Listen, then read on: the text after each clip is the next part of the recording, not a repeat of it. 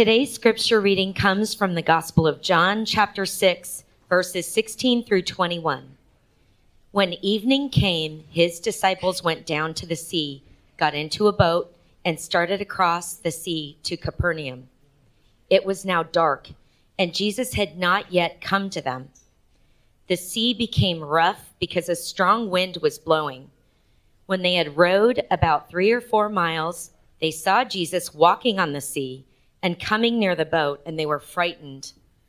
But he said to them, "It is I, do not be afraid." Then they were glad to take him into the boat, and immediately the boat was at the land to which they were going. This is the word of the Lord. You may be seated. Jesus' most repeated command in the Gospels is what he says here in John 6, do not be afraid. And I think he said this because he knows how debilitating fear is to faith. We so regularly deal with the struggle and strife of fear and worry, and it can consume us, it can overwhelm us. And so in perhaps one of the most dramatic passages in all of the Bible, what I'd like to do is to look at how Jesus' walking on water points to 2 points. First, an overwhelming darkness, and second, an overcoming Savior. So first we'll look at this overwhelming darkness. After the dramatic miracle where 20,000 people are fed from 5 loaves and 2 fish, Jesus decides with his disciples to cross the Sea of Galilee, to get into a boat and to go across. But as he and his disciples are getting ready to go, he decides instead to go up to the mountainside to pray. We're told this in Matthew chapter 14, verse 22. And then in our passage today, in verse 17, John says, it was now dark. Many of us, perhaps at some point in our lives, have the fear of darkness. Maybe you still do today. The reality is that many evils happen when it is dark. For those of you who are married, you might have experienced this as well, that conflict in the evening is sometimes its worst. Sue and I have had this deal going on between us, and we have said, whatever we're going to do, we're not going to discuss serious issues late at night. We've had the misfortune of doing that, and sometimes that has led to some very big conflict. There's something about darkness and night that so often leads to all sorts of oppressions and despairs and hopelessness. Domestic violence happens most at night, and so police are so often called in at that time. For those of you who follow sports, those athletes who get into trouble, it's because they are out after midnight. Usually around 2 a.m., that's when serious things happen. There's this ominous oppression in the midst of darkness. The Bible describes darkness this way as well. When Job was going through his trials, he says this, "But when I hoped for good, evil came. And when I waited for light, darkness came." Paul says of Christians in Colossians 1:13, "He has delivered us from the domain of darkness and transferred us to the kingdom of his beloved Son." Whenever you see darkness in the Bible, usually it refers to something foreboding, to something ominous and evil. In verse 17 of our passage today, John records for us, it was now dark and Jesus had not yet come to them. And I know we should take this literally and physically because it is about the evening, the darkness. And it is true that Jesus had not yet come because he was in the mountainside. But I think we can take that concept spiritually as well. That is to say that when it was dark, Jesus was not there. And that's essentially what we want to consider. When Jesus is not present, darkness reigns, and there's a consequence to that. Verse 18, we're told literally and physically what happens in the midst of Jesus not being present and their darkness. The sea became rough because a strong wind was blowing. And so often is the case spiritually that when there is spiritual darkness, It's often followed by difficult circumstances of all forms. If you've ever walked into a home and perhaps sensed darkness, I don't know if you would call it a privilege, but I've had the privilege of walking into homes for counseling in the middle of conflict between husband and wife, and you feel the darkness. There's a sense of it, a foreboding oppression. Depression can often feel this way. Sometimes it feels like this dark fog that just does not let up, and light cannot penetrate that type of darkness. And perhaps some of you in this room have experienced that. When Jesus encounters the disciples on the sea, I think it's important to note that he allows them to go ahead without him. That's not something that happens with him not knowing what's going to take place. He knows a storm is going to come. He's the one who ultimately can bring about storms. So he could have put his disciples into a position where there was no storm. But instead, quite the opposite. He knows the storm is coming, and he decides not to get into the boat. Every Christian has experienced this in some form or another. You might perhaps think that Jesus doesn't love you because he allowed you to enter into the storm, to enter into trial, to suffering, to darkness. But it's exactly the opposite, and it's what I want to focus on today. It's this idea that Jesus enters into our lives in the midst of the troubles and the storms and the strife. He doesn't separate himself from it. He dives deep in with you. And it's that reality that we can see Christ in the center of our storms, that we actually see Jesus clearer than ever. There's a hymn written by Edward Mote called "On Christ the Solid Rock I Stand." And it reads like this: when darkness seems to hide his face, I rest on his unchanging grace. In every high and stormy gale, my anchor holds within the veil. Jesus is our anchor in the storm. Hebrews describes it this way in Hebrews 6:19-20. We have this as a sure and steadfast anchor of the soul, a hope that enters into the inner place behind the curtain where Jesus has gone as a forerunner on our behalf. I just finished a book called The Wager, and it's not about gambling, it's not about betting, but it's about a ship called the Wager from the 1700s, a British man of war that was going to try to capture a Spanish galleon ship filled with all sorts of gold. And so they sent it out from the shores of England, going across the Atlantic Ocean down towards the Straits of Magellan, south of Argentina near Patagonia. And in that one particular area, it is considered to be one of the most dangerous seas of all, because there you have the union of the Atlantic Ocean and the Pacific Ocean. So many boats at that time period were dashed against the rocks and lives lost. So this story is all about this one ship that also gets dashed against the rocks. Many lives lost.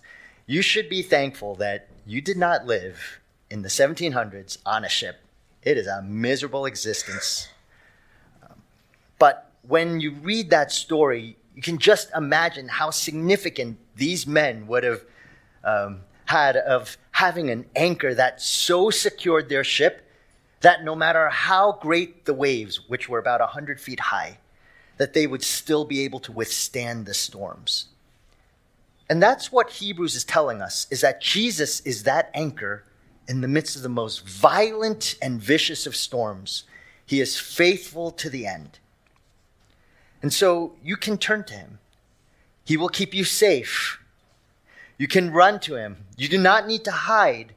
You do not need to shirk in fear. You can trust that he is faithful to you.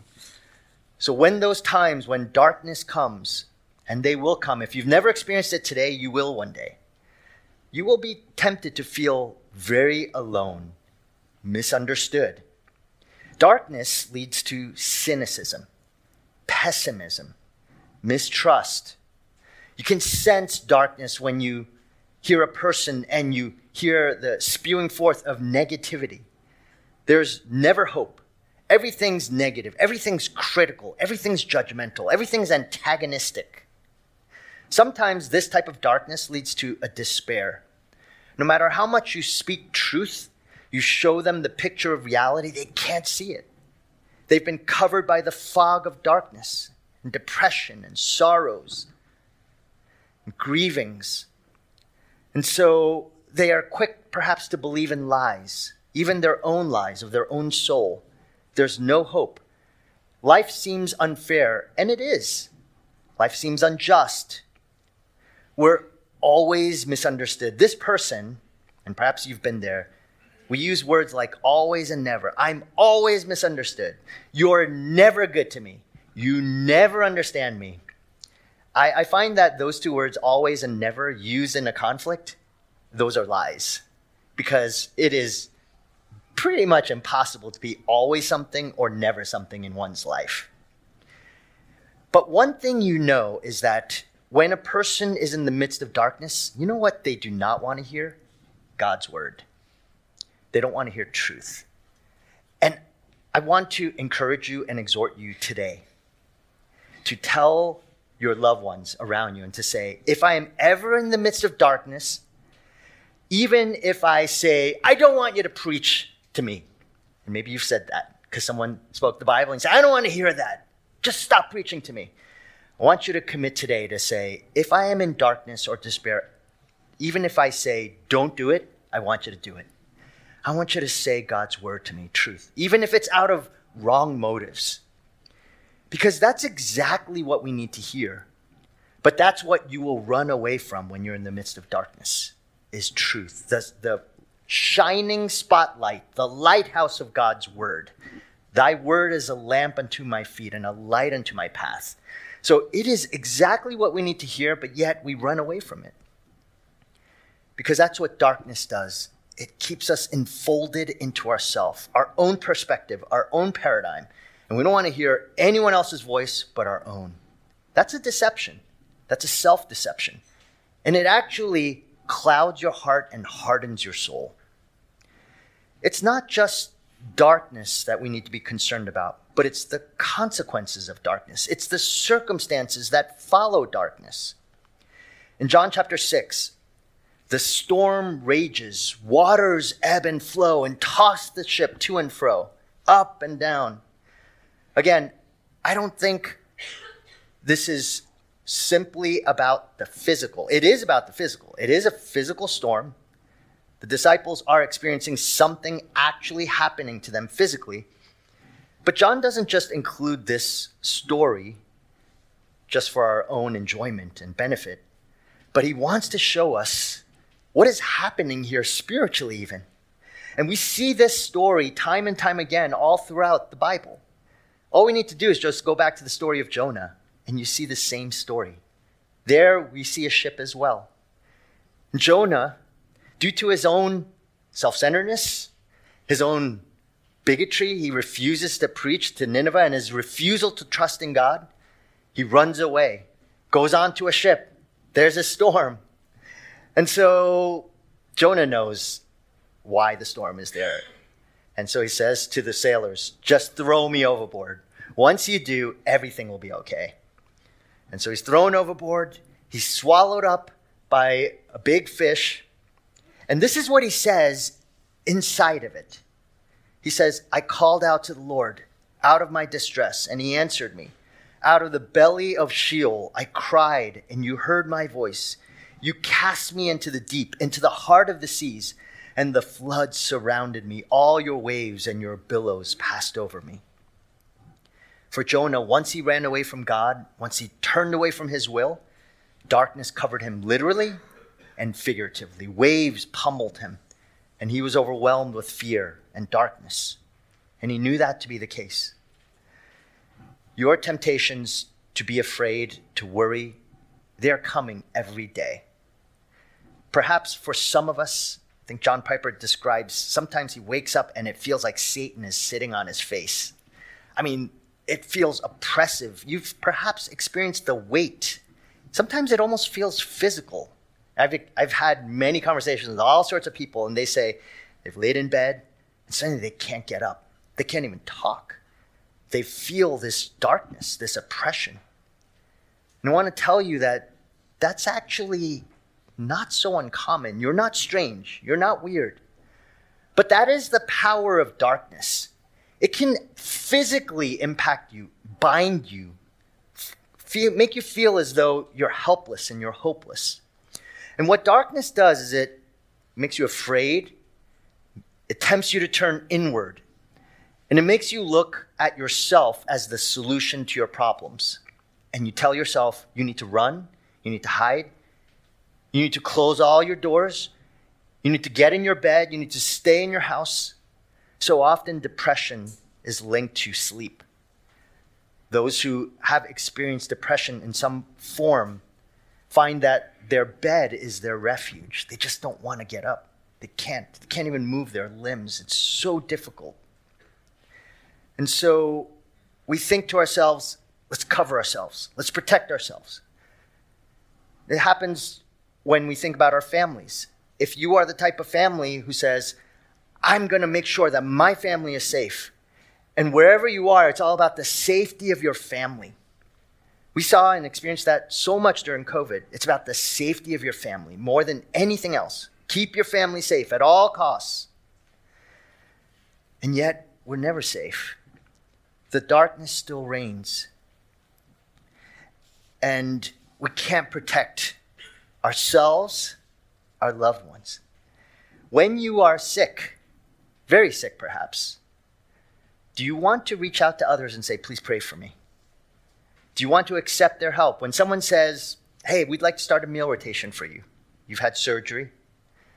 You're in the hospital. You're not able to put makeup on. And someone says, I want to come and visit you. Are you willing to say, come and visit me, pray for me? No, it's, oh, no, please don't come. You will see me at my worst. And that's the time where we want to hide from the world. We don't want to actually admit we need help. We need support. We have a prayer wall.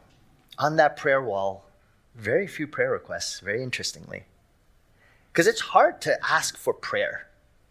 Because by asking for prayer, you're actually being vulnerable. You're actually opening your life to other people, to strangers. You're opening up yourself to judgment. When you come on Wednesday nights and pray and ask for prayer, you say, I need it. My marriage is struggling. My children are wayward. We don't want that because we don't want to feel judged. We're afraid that we're the only ones going through it. But if there's one thing that we learned for those past few weeks, we as husbands and wives and parents, I think you saw we're all going through the same thing. No one is righteous, no, not one. You're not supposed to go through darkness alone. You can't do it. Actually, if you go through it alone, the darkness gets thicker and darker. It feels more helpless, more hopeless. You feel more ashamed. And your instinct in that darkness is to run and hide, to make sure no one knows your problems. And so we secure our hearts from ever being hurt again, perhaps by a boyfriend or a girlfriend or an in-law or a spouse. So we become hardened of heart. We guard our hearts like Fort Knox. Maybe you grew up without too much means. Maybe you really struggled. Your parents struggled. They worked so hard. And every day you barely had too much to eat. And so you decided, I'm never going to let that happen again for myself and my family. And so you don't want to put your children into any type of need. You're not going to let them work because you're going to say, I worked my whole life. I'm not going to let them work. You know, that type of fear is debilitating. And it is a fear. And the instinct is to think, I can rescue myself. But that type of self-rescue brings you to a greater darkness. If you think about phobias and fears, you have to ask the question, why are we afraid so much? Afraid of so many things. Anyone here afraid of needles? Elevators? Let's do a test. Right afterward, let's see who rides this elevator. And by the way, it's the slowest elevator in the world. So if you want to test who has this fear, go ride our elevator. Some are afraid of dictators. Definitely there's a lot of germophobia, bacteria. Some of us don't want to go on missions because you have to put your feet on the ground, your actual bare feet on the ground. You have to touch with your hands, and you know all the different germs. You see, some of you are in the health profession, so you've looked at microscopes and seen germs, and you're looking, oh my, that's disgusting. E. coli and all these other things, and you're saying, gross. So you have germophobia. Some of you are afraid of dentists. Sorry, dentists in this room. Some of you are so afraid of wrinkles that every day you're stretching these, like I learned that you're supposed to put your sunscreen like this. I was doing it the wrong way because now no wonder I have so many wrinkles. Some of you, okay, I have this fear. I'm afraid of baldness, and it's happening. And every time I look at a camera screen and it just happens to point there, For some of you, you're already there. I'm sorry, but you've gotten over the fear. You've had to live with it for a while. Praise God. Some are afraid of growing old, heights, depth, being alone, public speaking. A lot of people. Some of you are afraid. School just started. You're afraid to go to that. I hate the cafeteria. When everyone's there and you have your tray and you got to figure out where am I gonna sit? There's so much fear. I could keep on going. It's endless. I appreciate what Dr. Martin Lloyd-Jones says. He says, the child of the light, that is a believer of Christ, is sometimes found walking in darkness, but goes on walking. He does not sit down and commiserate with himself, that is, feel sorry for himself, self-pity, and hide. That is the thing, the child of light walking in darkness. He does not see the face of the Lord at this point, but he knows that he is there. So he goes on. And I want to really remind you of this truth that he's saying, is that as a believer of Christ, there will be times of darkness. Sometimes you'll feel like the Lord is not there. But in faith, you say, I'm going to get out of my bed. I'm going to go up to this podium and speak. I'm going to go and have a conversation with this person that I don't know, and they might think I'm a fool. I'm going to go into this doctor's office, and even if I hear that the biopsy showed that I have cancer, I will not be afraid. I keep on going, even if I'm not exactly sure of the future, because I know that God is there with me. We refuse to give up. That's what we Christians do. We don't give up. We know that hardship is there. We know trials come. We know the storms rage. But we also know Jesus is in control. We believe Jesus when he says in John 16:33, in the world you will have tribulation. But take heart, I have overcome the world. We believe him because he said you will have trouble. You will have storms. You will face darkness. But don't stop. Don't run. Don't hide. Don't shirk away in fear and shame. Why do you not do so? Because you know he is there. Take heart. I've overcome the world. So that's this darkness. But in the darkness, we see an overcoming Savior. How does Jesus teach us to overcome fear and darkness and bad circumstances and trials and suffering that are on the horizon? You can see it. Look at what he does. He reminds his disciples that he is God. How does he do it? Verses 19 through 20. When they had rowed about 3 or 4 miles, they saw Jesus walking on the sea and coming near the boat, and they were frightened. But he said to them, it is I. Do not be afraid. So he does something and he says something. What does he do? He does the impossible. Gravity is supposed to take hold. He's supposed to go down into the water, but he doesn't. To Jesus, there is no storm. To Jesus, there is no darkness. And to Jesus, there's no gravity. He just does what he wants to do because he's God. And because he is God, he is able to say, it is I, do not be afraid. He's speaking, he's demonstrating truth, and he's speaking truth about himself. And then there's a result to that. Don't be afraid. I'm God. I have you in my hand. I will not let you go. Why does Jesus walk on the water?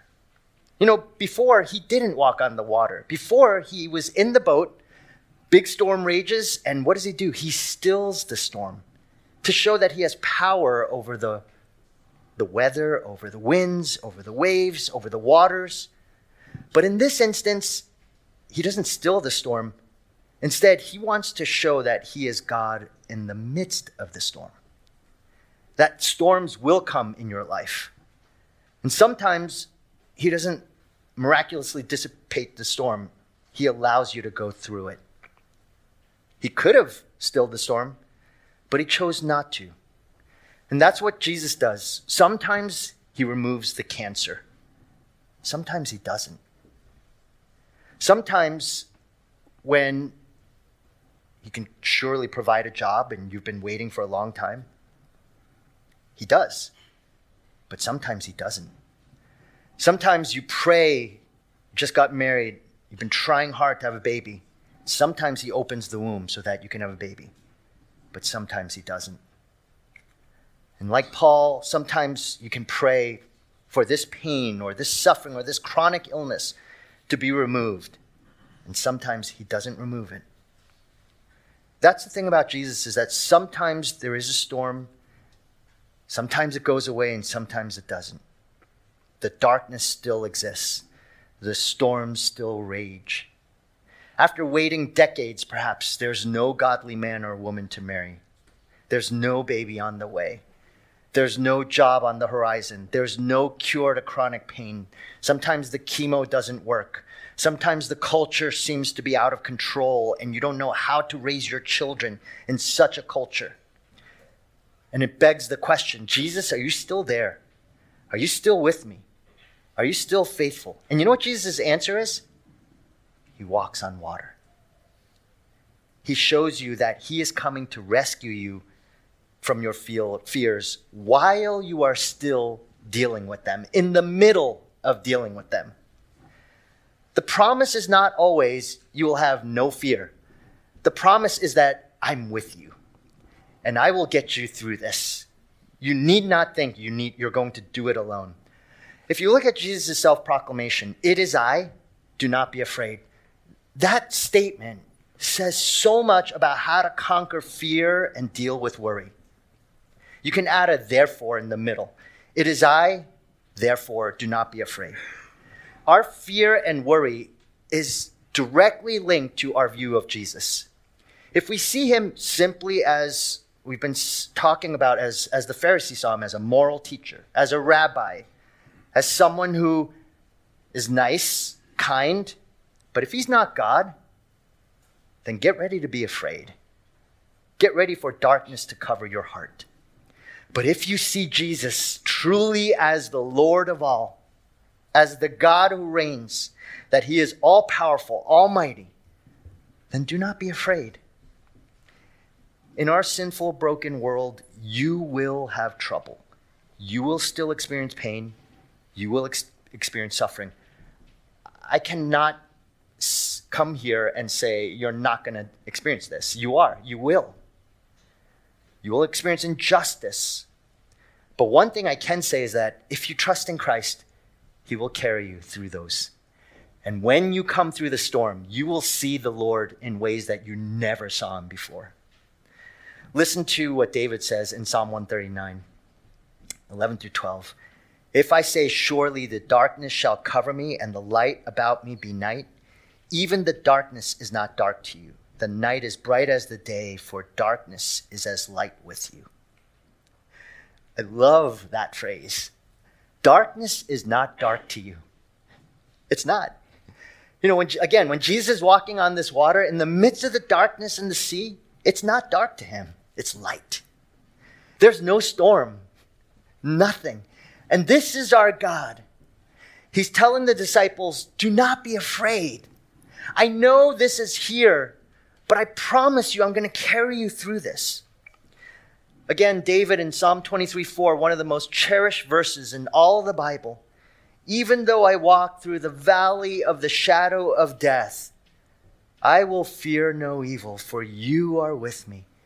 Your rod and your staff, they comfort me. Why do we read and say and recite this verse so often at the graveside of those who have died? Because for those who are in Christ, even death cannot take away what fears and sorrows that come. Even death will not overtake this person. Even when we walk through this, we fear no evil. The God of the universe is with us. My friends, darkness tempts you to be afraid. Storms tempt you to be afraid. And in this temptation, you will be accused and you will be tempted to feel so alone, as if no one cares. No one can help you. No one can understand you. You feel doom. You feel hopeless.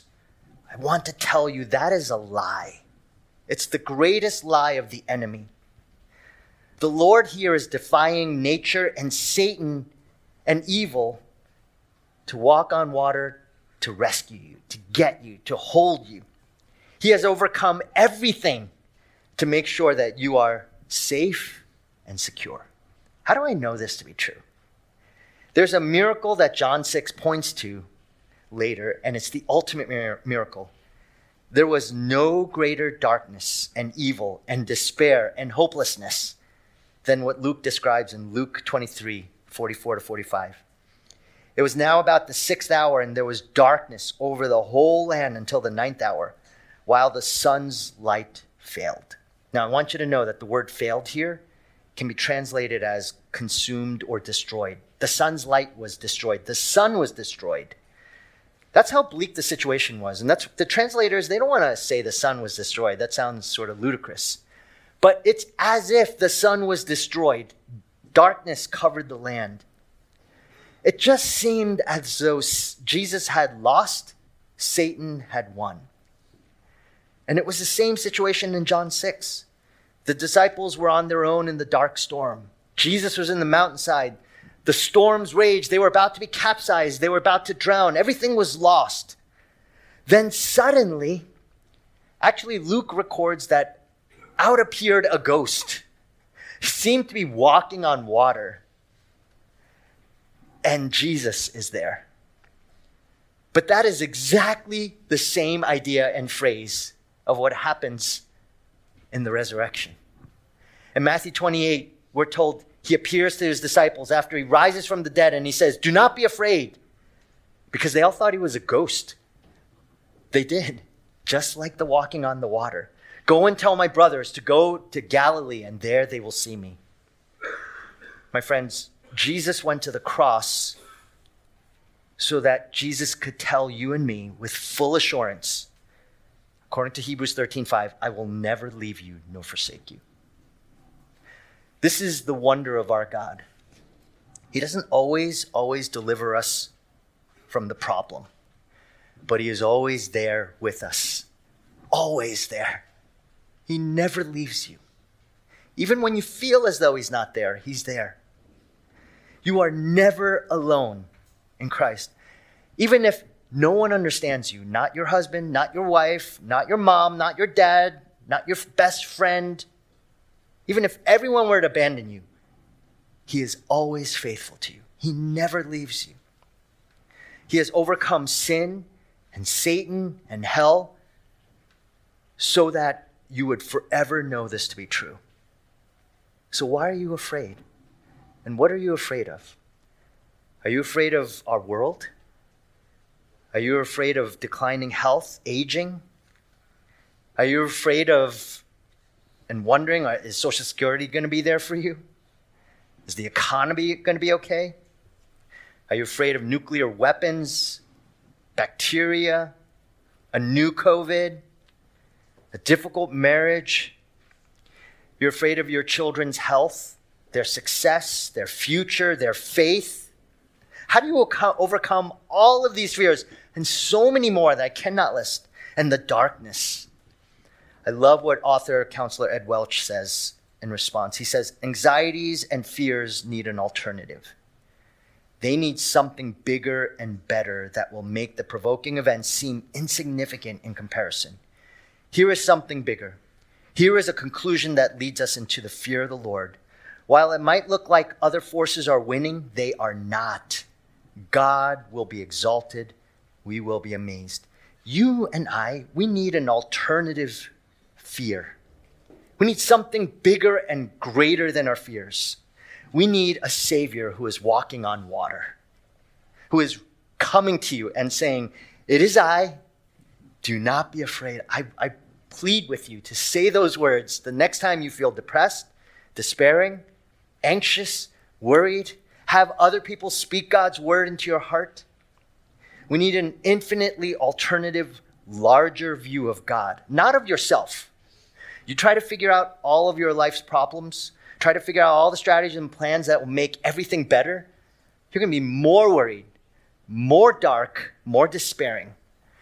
You actually need a big view of God, of who he is, of what he's done, and what he has promised you. And you know what he's promised? On the new heavens and the new earth, no more tears, no more fears, no more pain, no more worries, no more health problems, no more money problems. Everything that we have in this world, it is nothing. How can a grandmother in Burundi or Malawi or in Mozambique who has 4, 5, 6 orphans, barely has anything to eat, freezing at night, and this is the rest of their existence. And if you were to go to Africa and go to some of these places, you'd find, what can you say to such a person? You can't even promise them that you're going to feed them and clothe them every day. You can't. You're not going to give them a shelter. What do you say to that person? Do we have nothing? I tell you, we have everything to say to that person. We have something to share, which is that Jesus says, "It is I. Do not be afraid. This is not your end." Even if the rest of your days is like this, for an eternity, there are no more tears. This is the end of it all. And it is that same truth and encouragement and power that we can give to someone who is impoverished and has nothing that feeds our soul. Jesus walked on the water. He gave his life. He rose from the grave. He conquered sin and death forever so that you can have life for him.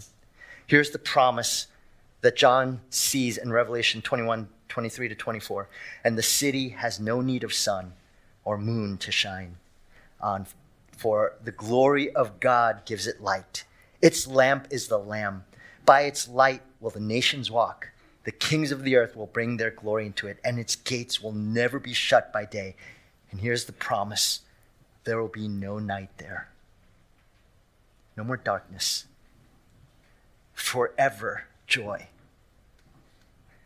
Jesus did this. So never think you're alone, that you're despairing, it's hopeless. If you have in your mind, my marriage is it's just teetering, it's on its edge, how can there be any hope? Christ rose from the grave. My child will never turn to Christ. They're so far from him. Christ rose from the grave. He conquered sin and death. I have this chronic pain. It's never going to go away. He's going to be there in the midst of the storm. He might heal you, but he might not. But Christ rose from the grave. He's not going to let you go. Do not be afraid. Let's pray together. Father, for those here who have been succumbing to worry and fear, life just seems so hard and so difficult. And there are even unknowns. If we have nothing personally to be afraid of, the problem is, Lord, we're afraid of even not knowing things. We're afraid of the future, afraid of what is to come, afraid of failure. But you said, "Oh Lord, it is I. Do not be afraid. It is I conquered sin and death. Do not be afraid. It is I gave everything so that you might have life in me. Do not be afraid." Oh Lord, as we take of this bread and this wine, we remember the Lord's death and how by doing so, by giving of yourself for us, by taking on the full wrath of God, we have this joy abundantly forever in you. And this is not just here, it's eternally. And that's not just some mythology, it's a promise of truth. And so, Lord, I pray for those perhaps who are struggling with the fog of depression. Help them to see the truth of the light of the gospel. You are the only one who can break through that type of darkness. It's not going to be ultimately medication or therapy. It's going to be you, Lord Jesus. You are our only hope. And sometimes that fog doesn't go away, but you promise you will be there in the midst of the fog and the darkness. And for those who are right now experiencing chronic pain, Lord, sometimes you bring healing, but sometimes you do not. But you promise that you will be with us. And you will be right by us when we cannot see and we cannot hear, and when we have that pain and it will not go away, and it's all consuming.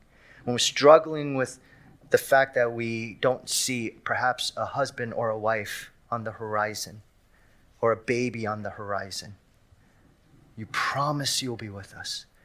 And this, oh Lord, is what we stand on, what we place our hope in. So Lord, thank you for the promise of your word. In Jesus' name we pray. Amen.